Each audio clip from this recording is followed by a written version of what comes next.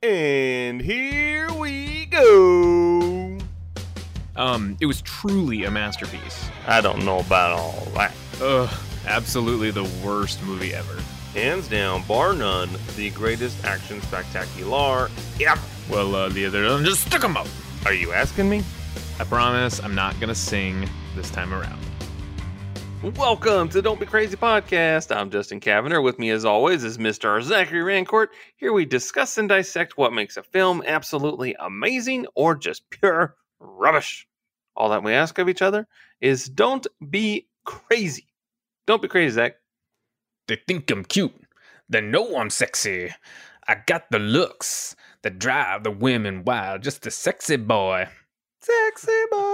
I can't stand Shawn Michaels. I thought you liked him. No. Yeah, you said you Are didn't you like him. kidding me? Did you get too many sweet chin musics to the You face? don't know me at all, man. No, I know you like Rick Rude, and I know you like Chicos and Chicas. Razor Ramon. Sure, yeah, he's a good one. Mr. Perfect is one of my faves, and Bret Hart. Yeah, I do like Bret Hart. I almost said, and that's the bottom line because Zach Rancourt said so, but I didn't know if that was going to fly over your head or not because you said you're not a Stone Cold fan. Yeah, not really. I was not my jam. Yeah, I was a big Stone Cold fan. I loved wrestling growing up in the 90s and had all the figurines. It was like my lifeblood and absolutely adored it. But Stone Cold is my favorite. So, yeah, man. But anyways, I'm good. How are you? Fabulous. Hey. I have no complaints. Today was so busy. I had a billion trillion meetings, and they were never ending. And I was starving, and all I wanted to do was eat, but I couldn't get away. And then I had tons of work to do. But then I did eat, but then I was like in a food coma to where I couldn't write. So it was a problem. I had like 3 product solicitations to write, and I don't know how to do that when my mind shuts off. So it was challenging to say the least. Yeah, I feel you. I've been slammed this week. We're down a coworker, and I have just been slammed, and it is frustrating at times. I have to get up and go outside to like clear my mind for a second, just because I'm like, oh, I can't stare at this computer screen for that much longer. So yeah, taking the nature of the parking lot. Yeah, the concrete jungle. See, yeah, like in Predator 2: Electric Boogaloo. Yeah, I'm Danny Glover. That works. Yeah. Your math is sound. It checks out. So what have you been watching? Man, I don't know. I haven't really been watching much or that I can think of. I spent the Memorial Day weekend out in the woods. That was really cool. But even when I came back, I was like, man, I just want a night to just like watch movies. And I planned on watching Inside Llewyn Davis. I wanted to watch like Lethal Weapon 2. But I didn't really watch much that I could recall. But I did watch the final episode of the Mighty Ducks Game Changers, and it wasn't too bad. It's a solid little show if you like cheesy teen drama Disney shows. I guess they're teens, but I enjoyed it. You know, a lot of nostalgia. And then I've been playing Grand Theft Auto 5. Is it 5? Yeah, Grand Theft Auto 5. It's fun. I enjoy it. I'm in the same predicament. I feel like I can only play for like 30 minutes at a time because I keep getting pulled away into multiple directions. But yeah, I mean, other than that, I just usually put The Simpsons or The Office on in the background. So it's been pretty boring, man. I apologize. I wasn't able to really watch anything. That's okay. Yeah. I've been playing video games like crazy, so I get it. I had to take a break. I was playing Legend of Zelda Breath of the Wild for like the last couple of days. Ooh. And I started on Friday going into the long weekend, and I hate the game. I hate it so goddamn much, and everyone loves it. I'm not into it, but I have to beat it because I can't complain about it until I beat it. So I'm just trudging along. And then endure. Yeah, exactly.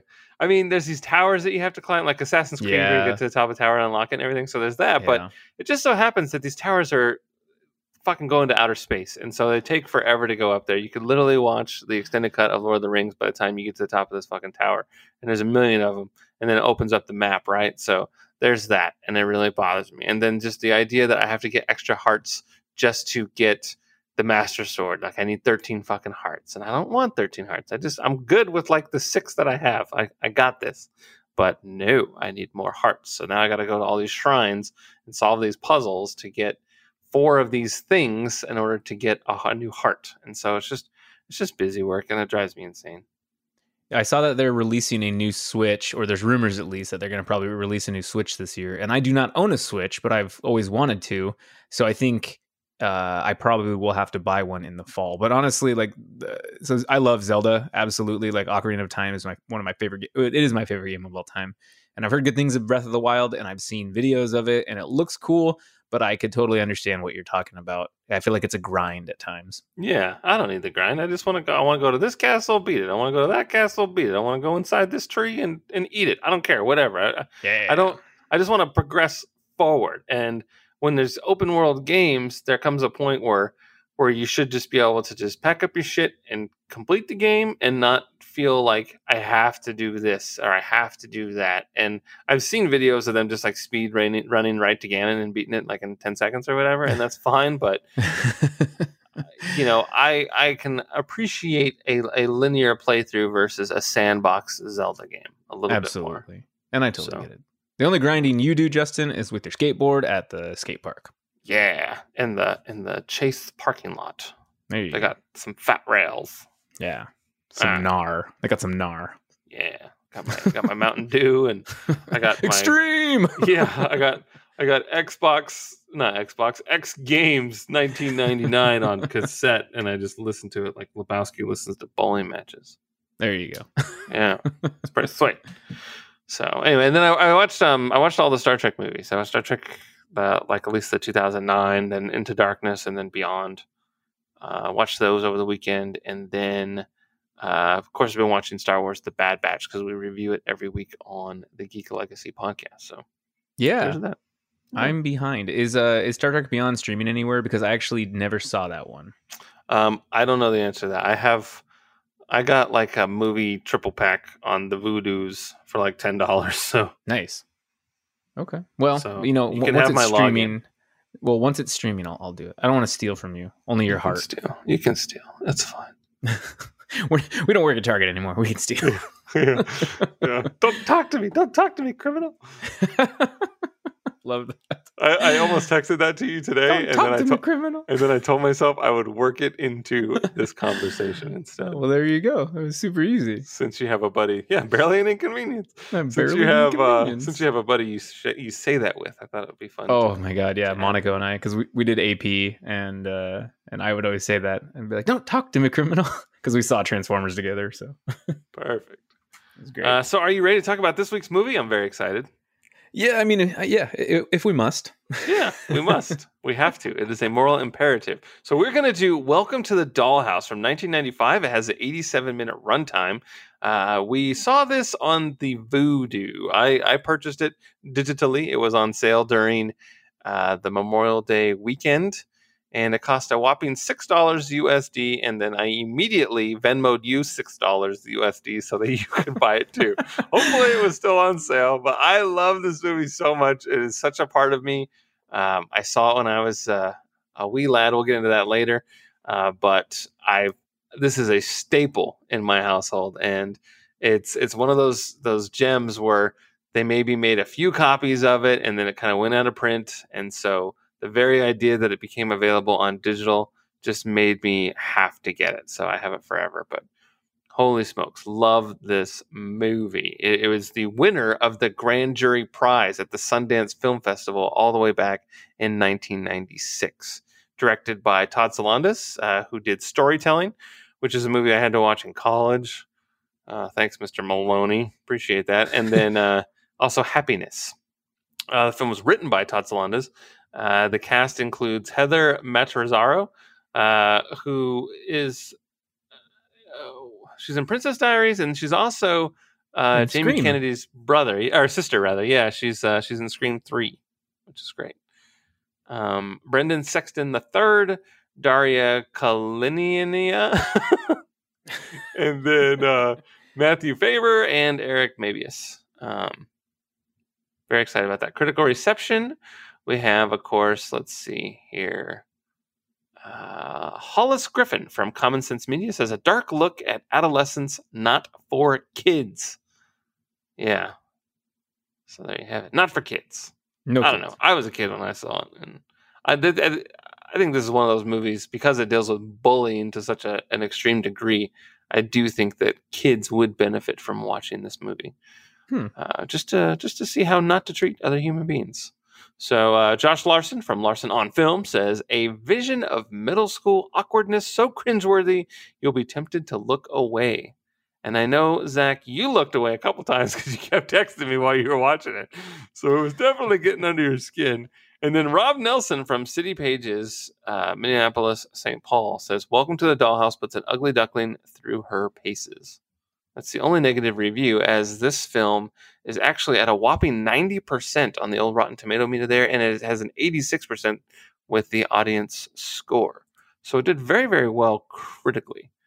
Of course, the movie had a budget of $800,000, and the only theatrical data that I was able to gather was that it made $4.5 million, which would have been a very limited release, which would have got some steam after winning the film festival circuit.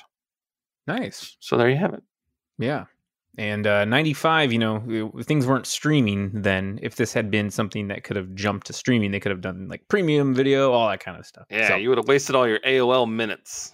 You would have wasted 87 minutes of your AOL time clock there. You just got to go get new CDs from the magazines and put them into your computer. Yep. Hopefully all the listeners know what we're talking about there. But yeah. I remember when they were sending like a disc. Yeah, that's what I mean. Whoa. Yeah, I mean before CDs even. Like they were sending discs. Oh yeah. It's like, whoa, calm down. We our internet, we had our ISP was like this local one. I can't remember, but yeah, you had to get off the phone because it was dial up, and my mom, our password was IFYIYIT. And it was an acronym for if you're on internet, you're in trouble. And that was the only way I remembered it. But I cracked the code one time because my mom said it, and I was like, ooh. So I kept sneaking on the internet to look at porn when I was a kid. Whoa. I know. It was racy, but yeah. I typed in cool naked ladies on the AOL search on Ask Jeeves. Hot babes. Iron Eagle. Hot funny babes. Oh, anyhow. Okay, well, here's some fun trivia. Heather Matarazzo later said that this movie, and especially this scene where her classmates call her her character a lesbo, made her aware of her own homosexuality. She stated that at the time, she didn't even know what lesbo meant, but after doing some research, she realized, oh my God, that's what I am, a lesbian. However, due to her Catholic upbringing, she later felt apologetic, ashamed, and secretive, which is bullshit, mind you, and it took her 9 more years before she was comfortable enough to officially come out. Film debut of Heather Matarazzo, who played Dawn Wiener, Eric Mabius, who played Steve Rogers, and Brendan Sexton III, Brandon McCarthy. I think your singing was a little flat that time. That's the quote. That part is used as the ending segment of Lagwagon's song, Leave the Light On, from the 1998 album Let's Talk About Feelings. And finally, the reoccurring rock music theme used between the cuts is an excerpt of the song Evening of Desire by The Undead. Yeah, it's like, Dan. Yeah, just a drum roll. So cool. Actually, that was one of the only parts I actually really liked. I liked the music a lot. So, okay, here's the synopsis for everyone who hasn't seen this because no one's seen it before. So 11 and a half year old Dawn Wiener is a shy, unattractive, unpopular 7th grader living in a middle-class suburban community in New Jersey. Her older brother Mark is a nerdy high school student who plays clarinet in a garage band and shuns girls in order to prepare for college. Dawn loathes her pretty and innocent younger sister Missy, who unwittingly pesters Dawn and dances around the house in a tutu. Dawn takes out her frustration on Missy, parodying the bullying she experiences from peers onto her. Her mother, Marge, is a shrewish woman who dotes on Missy and sides with her in disputes with Dawn. Her father, Harv, is a meek man who sides with Marge over Dawn. Her only friend is a feminine 6th grade boy named Ralphie, with whom she shares a dilapidated clubhouse in her backyard. At school, Dawn is ridiculed and her locker is covered in graffiti. At home, Marge punishes her for calling Missy a lesbo and refusing to apologize. Her teacher unfairly keeps her after school after one of her bullies, Brandon McCarthy, tries to copy her answers on a test. Later, Dawn gets in trouble again and after accidentally hitting another teacher in the eye with a spitball in self-defense when Brandon and his friends bully her during in assembly. Mark's classmate, Steve Rogers, a handsome and charismatic aspiring rock musician, agrees to join the band in exchange for Mark's help in school. Whew, sorry, I had to take a deep breath. Dawn pursues him romantically when they spend time together, though one of Steve's former girlfriends tells her that she has no chance of being with him. After Dawn calls Brandon Okay, I'm just going to preface this entire podcast. This is a warning. There is going to be some strong language used in this podcast, I'm sure. I'll try not to, but if it does, it doesn't reflect our views on these things. We know now that these are bad words and slurs, and we do not agree with them. Is that accurate, Dustin? Yes, 100%. Yes. So after Dawn calls Brandon a retard during a confrontation, he threatens her with rape. His first attempt to assault her after school fails, but shortly afterward he phones her, ordering her to meet him again the next day. When she complies, why'd you run away so quickly? Oh God. He takes her to a junkyard where he starts an earnest conversation with her and kisses her instead. At dinner that evening, when she refuses to tear down her clubhouse to make room for her parents' 20th anniversary party, Marge has Mark and Missy destroy it and gives them Dawn's share of the dessert. That bitch. Dawn and Brandon spend time in her clubhouse, but she confesses to him her feelings for Steve, causing him to storm out. Ralphie, who was spying on them, tries to comfort Dawn, but she angrily rejects him when he insults Brandon, leaving her with no friends. At the anniversary party, Dawn intends to proposition Steve, but gets cold feet and is rebuffed. Steve plays with Missy, who pushes Dawn into a kiddie pool. That evening, the family watches a videotape of the party, laughing when Dawn falls into the water. Later, Dawn smashes the tape with briefly brandishes her hammer over Missy as she sleeps. A few days later, Brandon is arrested and expelled from school for suspected drug dealing. Meanwhile, Harv's car breaks down and Marge has to pick him up. She instructs Dawn to tell Missy to get a ride home with her ballet teacher, but she chooses not to after arguing with Missy, who is kidnapped as a result. Dawn visits Brandon's home and meets his mentally challenged brother and aggressive father. She tells Brandon that she wants to be his girlfriend, but he tells her that he is running away to New York City to avoid being sent to a reformatory. After they kiss, an argument about him dealing drugs ensues, with him saying that one of his friends is the real culprit. Regardless, he asks Dawn if she will come with him, but she declines and leaves through his bedroom window. When Marge is informed that Missy's tutu was found in Times Square, Dawn goes to New York City to look for her. After a night of searching, she phones home and Mark tells her that Missy was found alive and unharmed by police after being abducted by a pedophile? By a pedophile. I was going to say, by a pedophile neighbor. Dawn returns to town and her classmates ridicule her as she delivers a thank you speech. Mark later tells her that she cannot expect school life to get any better until high school. On a bus ride to Walt Disney World for a concert tour, Dawn sits among her fellow choir members and joins them in singing the school anthem. That was such a long synopsis. Holy buckets. For such a short movie. But that is Welcome to the Dollhouse. All right.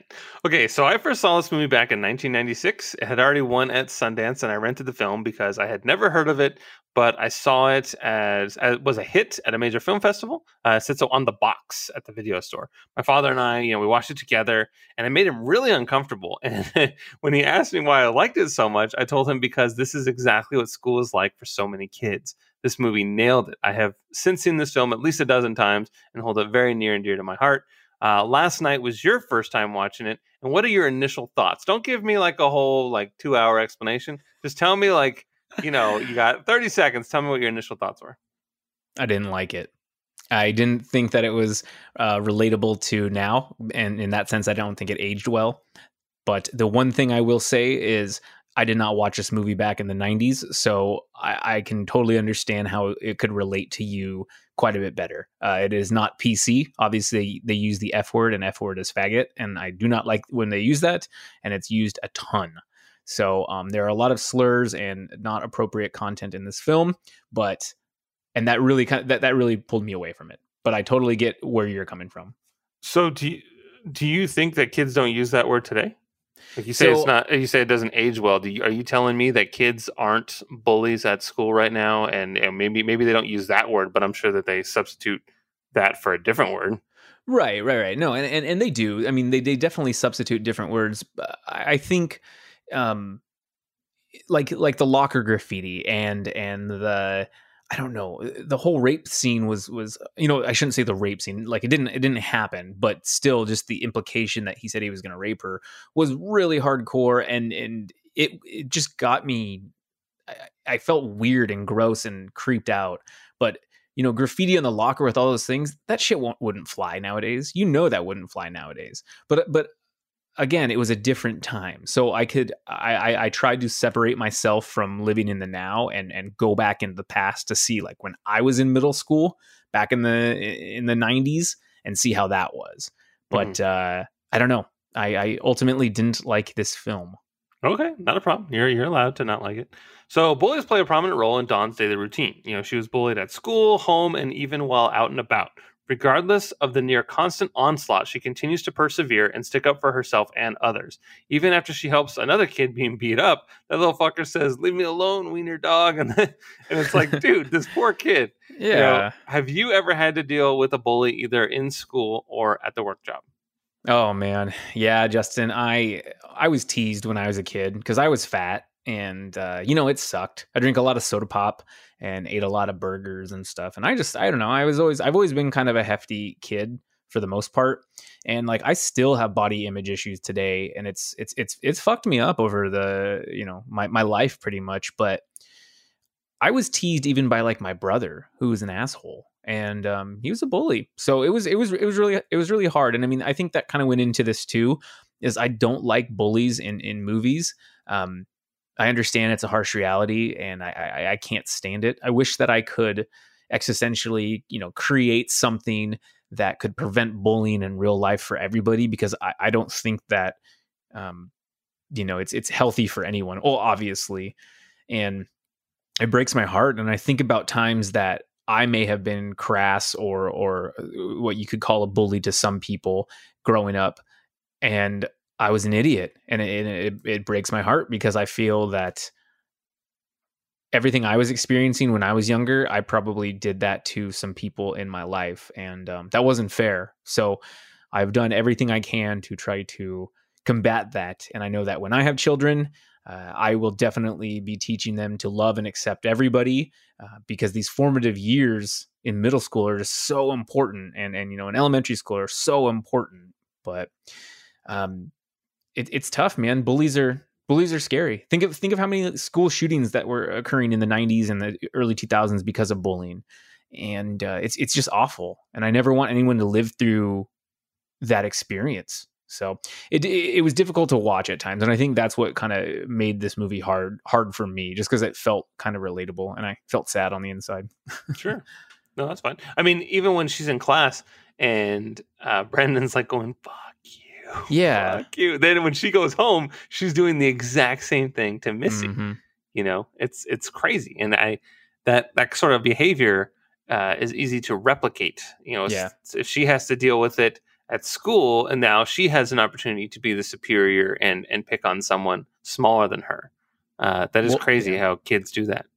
And it's like it's kind of like a reflective outlet. Like, she's learning this new term, and she calls her a lesbo, and she just got called a lesbo at school. Right. She says, fuck you to her sister. She calls her little neighbor friend, who's like her only friend, a retard after Brandon calls him that. And it's just like, I get it.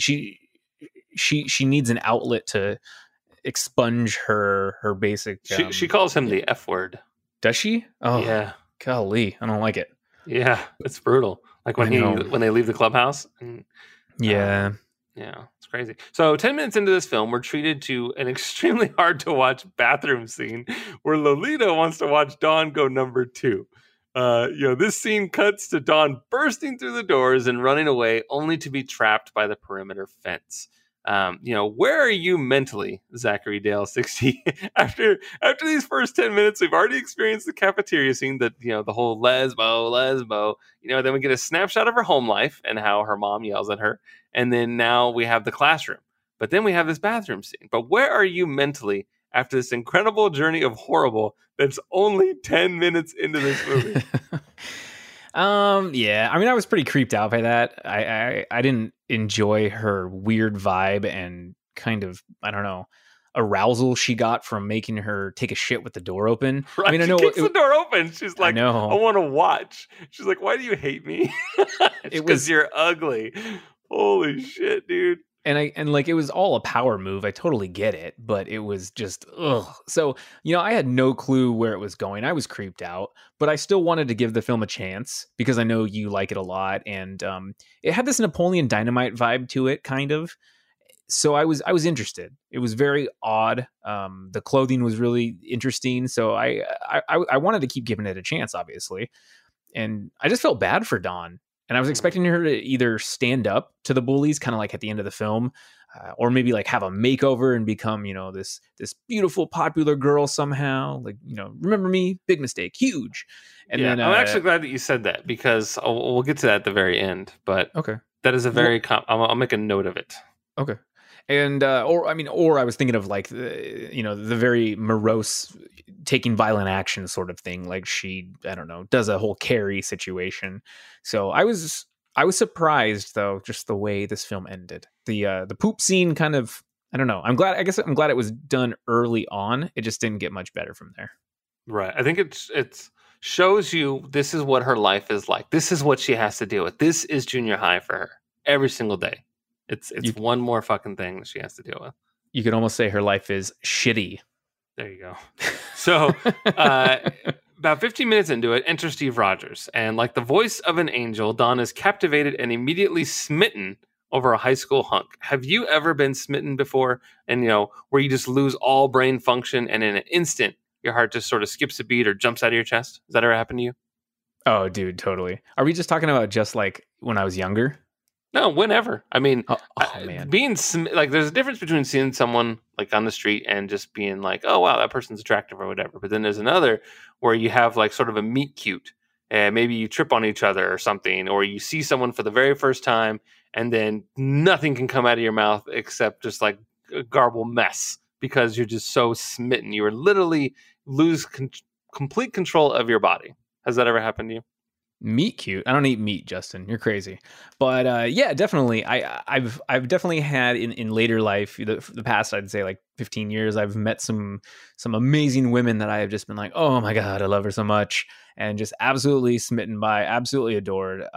For the sake of this, I'm not going to name any names, but I do remember specifically when I was younger, just because it's topical to this movie.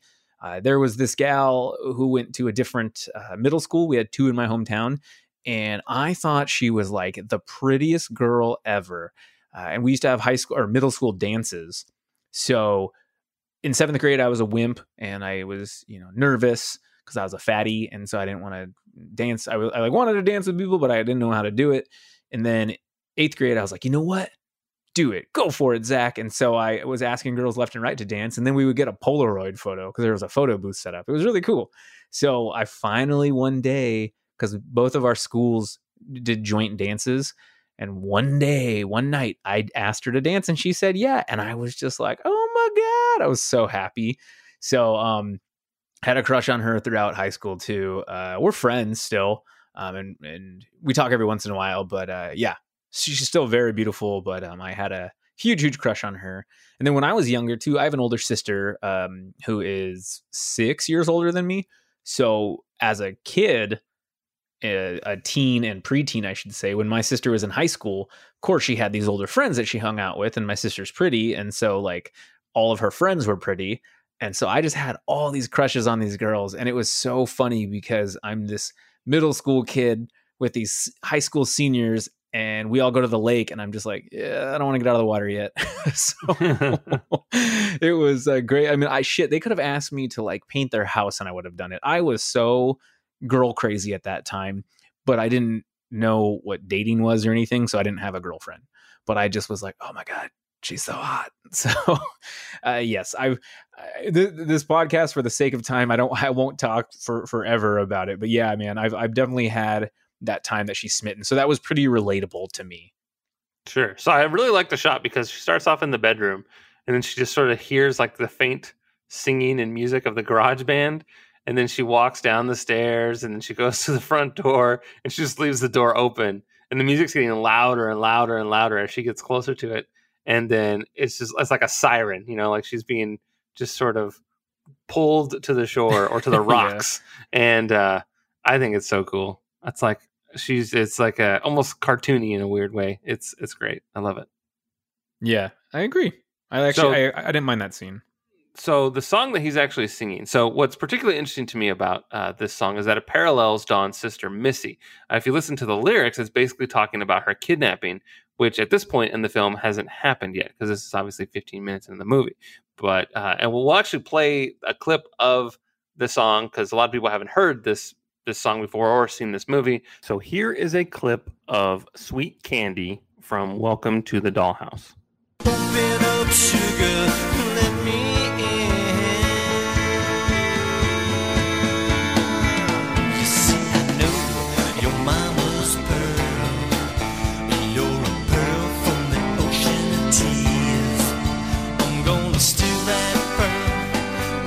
don't see.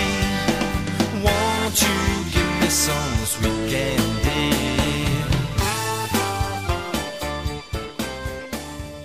The lyrics are, you see, I know your mama's pearl. You're a pearl from the ocean of tears. I'm going to steal that pearl. When she don't see, won't you give me some sweet candy?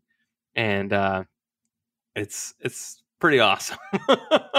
Oh, and the music's got like this cool like 60s vibe to it, and there's like a clarinet playing and the drums, and it's a keyboard, but it has like this organ vibe to it, and it's so fucking cool. I love every second of it. It's so trippy. You mentioned Napoleon Dynamite, and how what's interesting about that movie is you're not really sure what time it takes place in. The movie came out in like 2005 or whatever, but you're like, when the hell does this movie take place? And I think Welcome to the Dollhouse has a lot of that same vibe, especially since their house probably hasn't, gotten new furniture or paint or carpet since like the 70s. So oh god, it was bad. It just kind of has like that weird lost in time sort of aspect to it.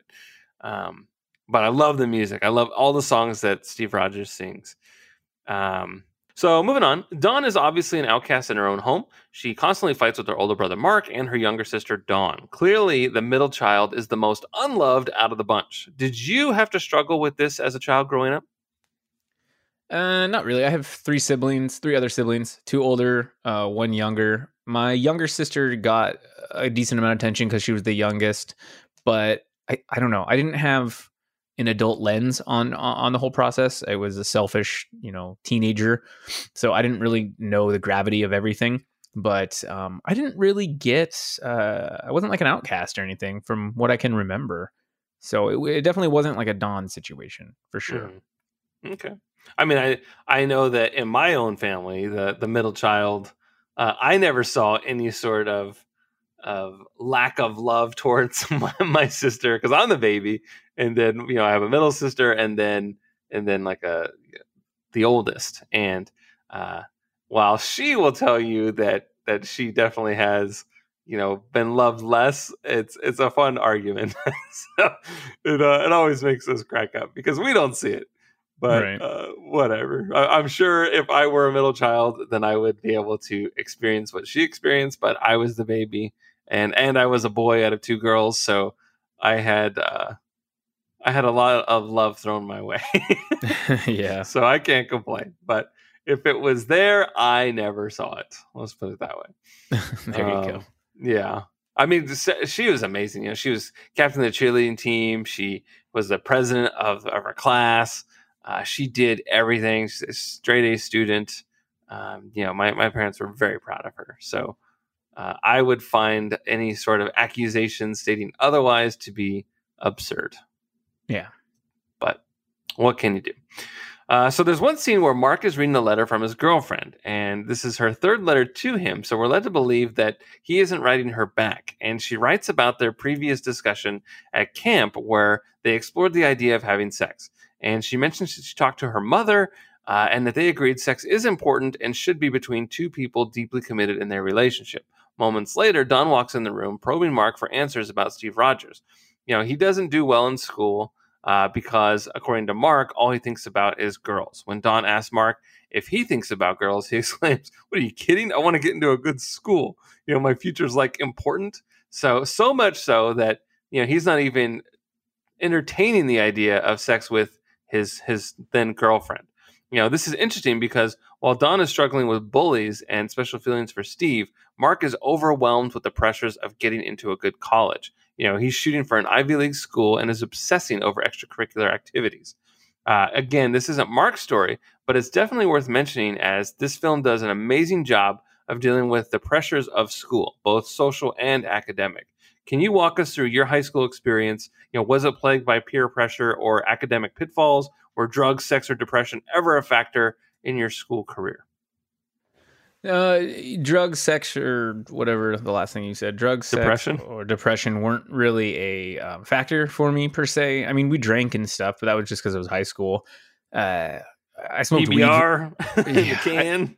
I smoked weed for the first time in high school, but like senior year. So I was always a pretty straight arrow. I wanted to be a cop, probably starting my junior, sophomore year. So I was a pretty straight arrow. I mean, I still drank and everything just because it was high school, but I fit into the paradigm that is high school, and I wanted to I cared more about my social standing, and so I did well in school. Like I made honor roll and everything when I graduated, but I know I could have done better, and I could have made like the torch club or whatever it's called, the top 75 students. So I don't know. It's dumb. You get your name in the yearbook. I don't know.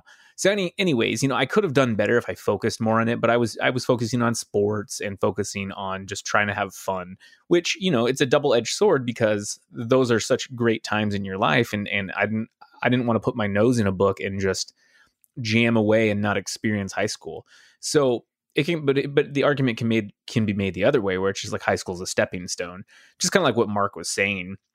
He said it's going to get easier in high school because they say they make fun of you, they just don't say it to your face, which it's pretty accurate. I would say that that's pretty accurate. But I have certain regrets from high school, like not joining debate or not doing other types of clubs. But academically, I bombed the SAT. I didn't do well at all for that, but I didn't really apply for colleges. I did the SAT because I felt like I needed to, and I just did shit. I was bad at it, so I didn't really care, man. And in terms of girls, like in high school, I didn't know what girls were. I mean, I did when I was younger. I just was like, I'm scared. So it was interesting. All right. That's fine. So let's talk about Brandon McCarthy. This kid is bad news for a lot of students. He says the most awful things, including when he threatens to rape Dawn after school. At 3:00, you get raped, be there, which is pretty absurd. But we soon learn that his brother is mentally disabled and that Brandon actually has a soft side. He falls for Dawn, but he has to keep up the tough guy routine at school. He tries to get an invitation to Cookie's birthday party by saving his dessert from lunch to give to her. And of course, it's a cookie because her name is Cookie. And she not only rejects the thoughtful gift, but also makes a fool out of Brandon. Now, I ask you, Zach, did this scene make you feel bad for Brandon? No, not at all. He's a piece of shit, and none of his actions are justifiable, in my opinion. I mean, I know that's not fair because his home life is trash, but I just didn't care for him at all. He was a very mean bully, and again, the whole rape thing was really intense, and I was like, holy shit, this guy is a piece of crap. I wish I cared for him more, but I couldn't. I couldn't get behind his profanities, his slurs, and his bullying. So I don't know. I was trying hard, but I just could not get behind him enough. All right. So near the end of the movie, we discover that Brandon lives in quite literally a broken home. His father has had enough of him as he was expelled for dealing drugs, something he actually didn't do, but it fits his profile and the expectations of the adults around him in his life, so he just goes along with it. Even Dawn thought that he was dealing drugs. Do you believe Brandon is a victim in this story, or is he getting what he deserves? I mean, I think her going to the house, that helped quite a bit in terms of giving a different perspective to the audience. And so I did feel slightly bad for him in that sense, where he sleeps on the floor, he doesn't have a bed. It's definitely a broken home, and at least it gave more insight to why he's the way he is. But even how he interacted with Dawn at his house, I don't know. He still seemed like an asshole, and I'm like, dude, you're alone with her. Why can't you just be that sweet guy in the treehouse or in the fort, which you kind of were sweet, even though you pushed her. But I don't know. I mean, I guess you could technically say he was a victim. He was guilty by his looks, which is bullshit. But I mean, he also was hanging around shitty friends, so I don't know. But yeah, I mean, you could say he was a victim for sure. Sure. So there's a couple of things that give you clues as to his lifestyle. You know, he wears the same clothes. His hat is all like frayed, like the bill is all destroyed. You know, he's definitely clinging to what he already has. He's got that crazy cut on his face.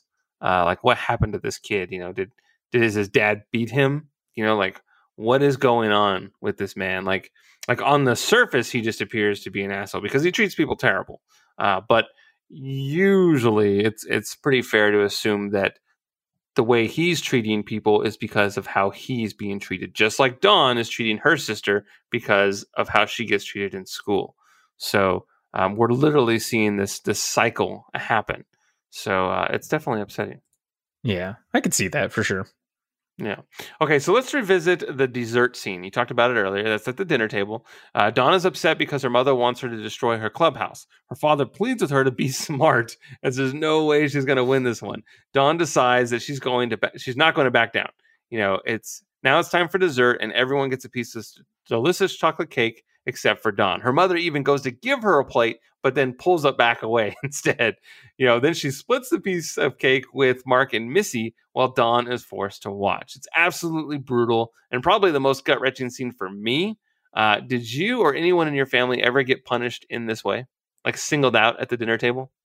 Maybe even have to stay after everyone else has gone on with their evening, but because they didn't do something, maybe they didn't eat all their food, they got to sit there until they eat it all.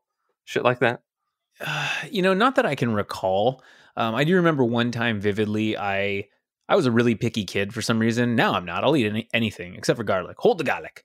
But you know, I somebody made me a grilled cheese sandwich. It was my sister, my older sister's friend. She was babysitting me, and she made me a grilled cheese sandwich, and I did not want it because I didn't like grilled cheese. So when she went to the bathroom, I ran outside really quick and I threw it outside. And I like ran back to my seat, but she was coming back as I ran. So I was kind of half sitting, half not. And I'm like, I'm done. And she goes, "You're not done," and got all mad at me. And then my sister got in an argument with her, and I got in trouble because I wasted food.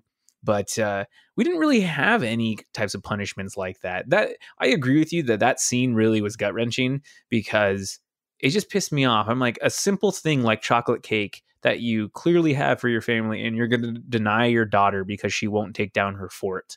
And then to have the audacity to split it between the other two kids. Her mom was a bitch. I was really upset with that. And I don't think throwing salt into an open wound is the way to rear your child. I'm never going to tell someone how to raise their kids, but holy buckets, lady. Like, you are just an awful person. Like, why don't you think about your child and how they're handling things, or talk to them every once in a while? She seems so self-involved, and it bugged the hell out of me. So yeah, even though it was chocolate cake, I still despised her way of parenting. Right. So that kind of goes back to just why I want everyone to watch this, because it's pretty much writing the book on how not to be a parent, how not to be a teenager, you know, and how to deal with bullies, you know, and it's crazy. There's a lot going on in this movie. It's weird and it's quirky, but at its core, the messaging is there, and I love it for that very reason. So the scene where Brandon and Dawn are in the clubhouse making out, you know, it's tough. You know, Dawn confesses she can no longer be with Brandon because she's in love with Steve Rogers. Brandon doesn't take this news too well, and that's understandable, especially at this young of an age. But, you know, have you ever had to tell someone that you love someone else, or were you ever on the receiving end of that conversation? Oh yeah, and not just crushes or feelings, but like genuine like love, like how Dawn is just completely, back to the word, smitten. Like, she is just obsessed with Steve Rogers. So when you're in this relationship, they aren't even committed to you because they are 100% thinking about someone else. I've never done that for someone else where I've been in love with someone else. That's definitely happened to me though, and it sucks. I would never lay a hand on a woman like Brandon does. I wouldn't say rude words to them either, but it is a bummer, and it hurts your heart. You know, you lash out just because you're upset, and you're like, whatever, leave me alone, sort of thing.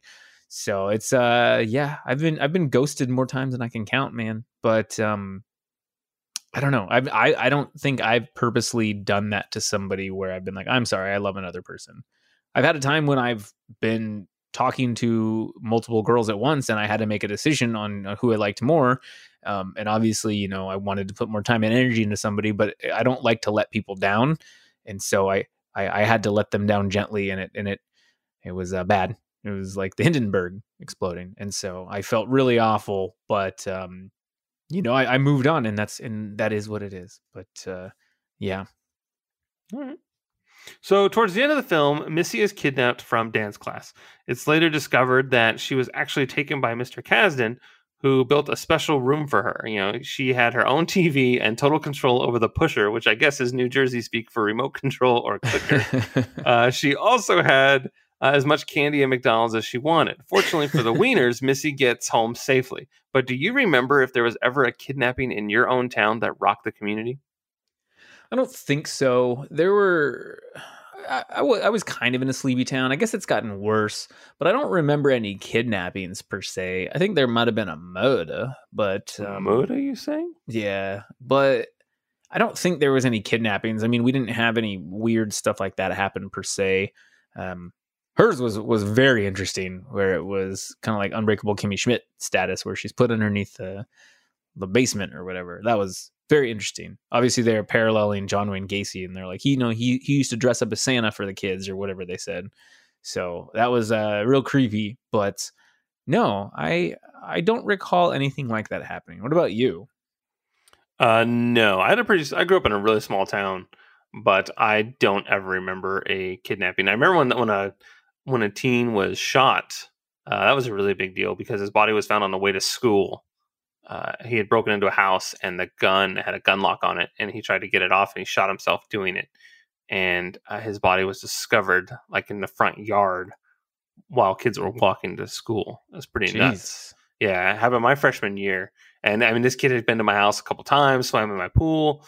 So it was pretty jarring when it happened. But no kidnappings. I know Alex's community was shocked to a kidnapping, and they found the poor girl's body like 10 years later, or her remains rather. That's some scary shit because, you you watched. Did you watch that documentary on the original Night Stalker?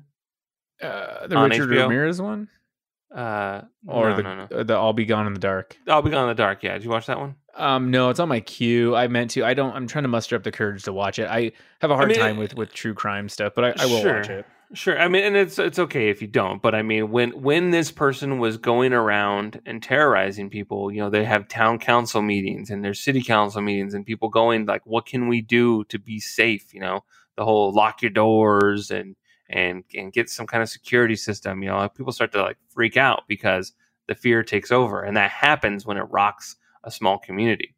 It's pretty crazy. Had your kids, had your wife, had exactly.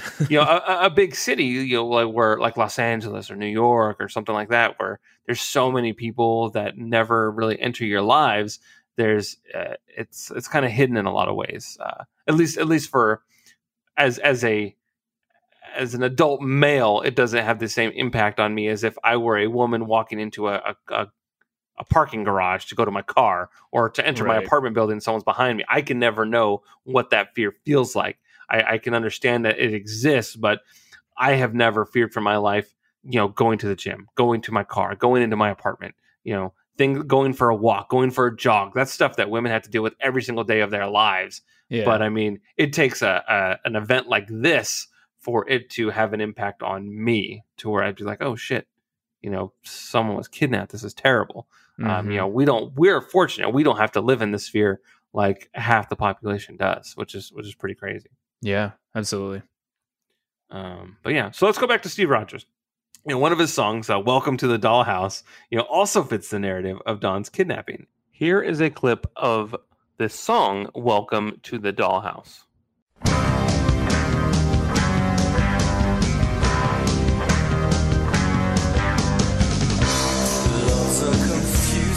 Thing in my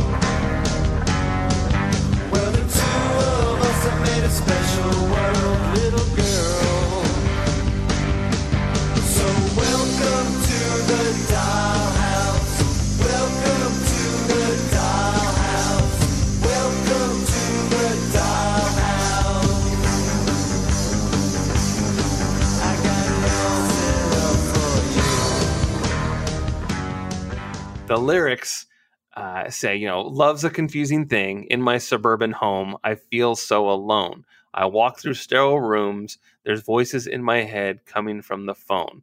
I've got a blow up doll, and she looks like you, a little girl. The two of us have made a special world, little girl. Welcome to the dollhouse. I've got it all set up for you, which is very much like what that pedophile neighbor did. He has a special room set up for her. She has a TV. She has the remote control.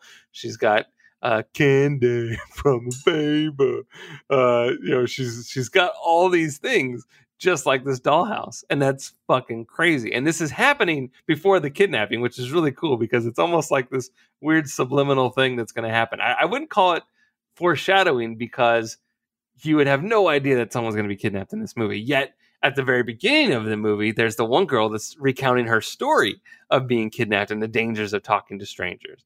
So kidnapping is very much present in this movie, but you're just not picking up on it, which is so fucking crazy. Yeah.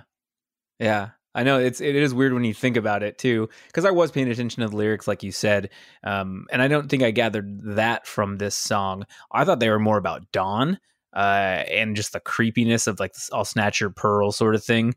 I thought that was talking about him being like a predator for Dawn, Steve Rogers being a predator for Dawn. So I was like, I don't like the way this is going. And then it turns out I still didn't like the way it was going, and it was even worse. So, right. But yeah, it is very clever. I will agree with you. So like, the only reason why I equated the candy, stealing candy from a baby song is to Missy was because the parents, dote on her so much. The beginning was, I know your daddy's girl. The second verse is, I know your mama's pearl. Whereas Dawn is none of those things. They don't even know that she exists. When she is calling to say, hey, I'm in New York, could someone come and get me? Is everything all right? Whatever. And she wants to talk to her mom. And Mark's like, can you call back later? She's being interviewed right now. She didn't even notice that she was gone. Yeah. That's so fucking crazy. Yeah. Oh, my gosh. I know, right? It blows me away. So you talked about this earlier when you were mentioning how you thought this movie was going to end. Where do you stand on the ending of this film? A lot of people just aren't all that happy with it. And I'm just curious to see where you landed. Yeah, I didn't like it. I was trying to draw meaning because that's just what I do. I was trying to draw meaning from the whole Disney World thing, and the only thing I could think of was maybe that's a better world because Disney World, Disneyland are like the happiest places on earth. But yet Dawn did not want to go, and she needed to kind of deal with her reality instead of just sweeping it under the rug and going off to Fantasyland. So maybe it just was the symbolizing her finally accepting, well, this is the way things are, kind of like Mark was saying, just deal with it right now and it'll get better. So maybe that was her acquiescing and going with it. But I don't know. If it's up for interpretation, then I would love to hear what you have to think. I was trying to read up on it, and everyone's reviews were just like, oh, it's so good for life. And I go, but that's not answering my question. And I was just like, that's not right. So that's not right. Okie dokie shuffle. So for me, it was back to business as usual. No one listens to her. She said she didn't want to go, but look she's on this trip. She said she doesn't want to go. Her brother says, what are you, nuts? If anything, I'll look good on a college resume. She's again forced to do something she doesn't want to do. Nothing has changed. She's still going to school. She's still getting bullied. She's still getting picked on. She still hates it. And it isn't the Hollywood ending that we're used to. All she ever talked about was, I want to be popular. I want people to love me. She's having these fantasies about it. Like, oh, Dawn, you're my favorite. We love you, Dawn. That couldn't be further from the truth. And the cold, harsh reality is that we don't listen to kids. We don't understand them. We block them from our daily routine, even when they're our own kids. And that's what's happening in this movie. Her parents don't listen to her. Her brother doesn't listen to her. And her sister, is just in her own little world. And so she is left to continue and marching on, going to school, going to the place that she hates, and nothing has changed. She's not getting the makeover. She's not going to be beautiful. She's not going to ever change. So Right. why should the world around her change? Instead, she's got to do what she's being forced to do something she doesn't want to do.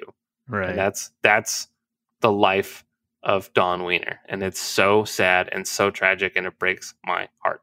I know. Me too. That's why I was sad watching this movie. Yeah. So, final thoughts. I'd actually like to give mine first. Sure, please. If you please. Yes. So, fear and desire, anxiety, depression, love, hate, and confusion are all very relatable themes, and they're very prevalent in this film. Especially, to a teen, junior high and high school can be really tough. Parents don't always listen, and so many teachers are just over it, and they don't even want to fucking be there, which is really sad when that happens, especially the older ones, like the lady that was yelling at her about being a fucking grade grubber and stuff. And now kids have to worry about mass shootings. Give me a break, dude. Like, school just put kids through the ringer, and it doesn't ever apologize. Some folks grow up like Missy and have it all. They have all this privilege. They get whatever the fuck they want without having to work hard for it. And then there's others like Mark that try very hard to do well in school. And then there's others like Dawn that just get picked on every single day. And if they're lucky, they live long enough to get past all the horrible and have a moment or two of joy. Hopefully they found a way to deal with just all the shit. Maybe they get some professional help, or they're surrounded by people that love and support them. But not everyone gets a happy ending, which is, I think, is very important for the ending of this movie. And, the world can be cruel.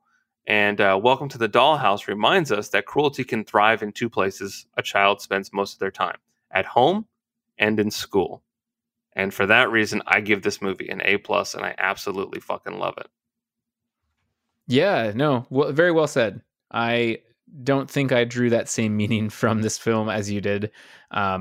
It just fell flat for me. I was trying to like it, but I got taken away from a lot of the slurs, a lot of just the subject matter and the way they did things.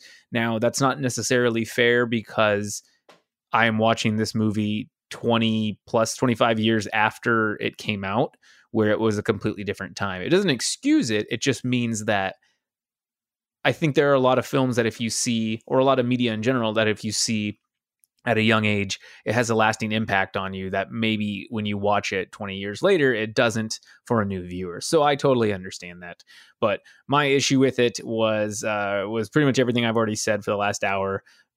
I think it can be done better. And in fact, it has been done better, in my opinion, in the movie 8th Grade, which I've talked about before, by Bo Burnham. They deal with similar situations about leaving 8th grade, that real formative time in your life when you need to go from 8th grade to high school. And so I think that is a shining example of a modern take on this. And I'm sure Bo maybe got some ideas from Welcome to the Dollhouse. So I'm sure there's a dichotomy there. So, but unfortunately, this movie is a D for me, and it's not failing, because I do appreciate that you love it so much, and I can get what you're saying. And I even moved it up from a D- to a D, Justin, just because you made some very good points. You're crazy. I know you made some very good points, but that is me. I was scrounging the internet, and I could not figure out for the life of me why this is a 90% on Rotten Tomatoes. I am part of that 10%. Call me crazy, but I could not get behind it. I don't know what it was. And I was paying attention. You were the only person I was texting, but I was paying attention. I couldn't do it. I liked the music, though. The music was cool. Well, all right. Do you want to take us home? Sure. Thank you for listening to the Don't Be Crazy podcast. Remember to follow us on Twitter at DBCrazyPod, at EdgyArmo, and at ZachDale60, where you can share your thoughts with us, and we will discuss them on our show. Heck, you can even tell us what movie you think we should watch for our next episode. Welcome to the Dollhouse 2, Dawn's Revenge. Please also be sure to check out the Geek Legacy podcast with David, Ramey, and Justin, as well as the Pixelated podcast with Stephen K. James. Just please don't be crazy. Thank you for listening.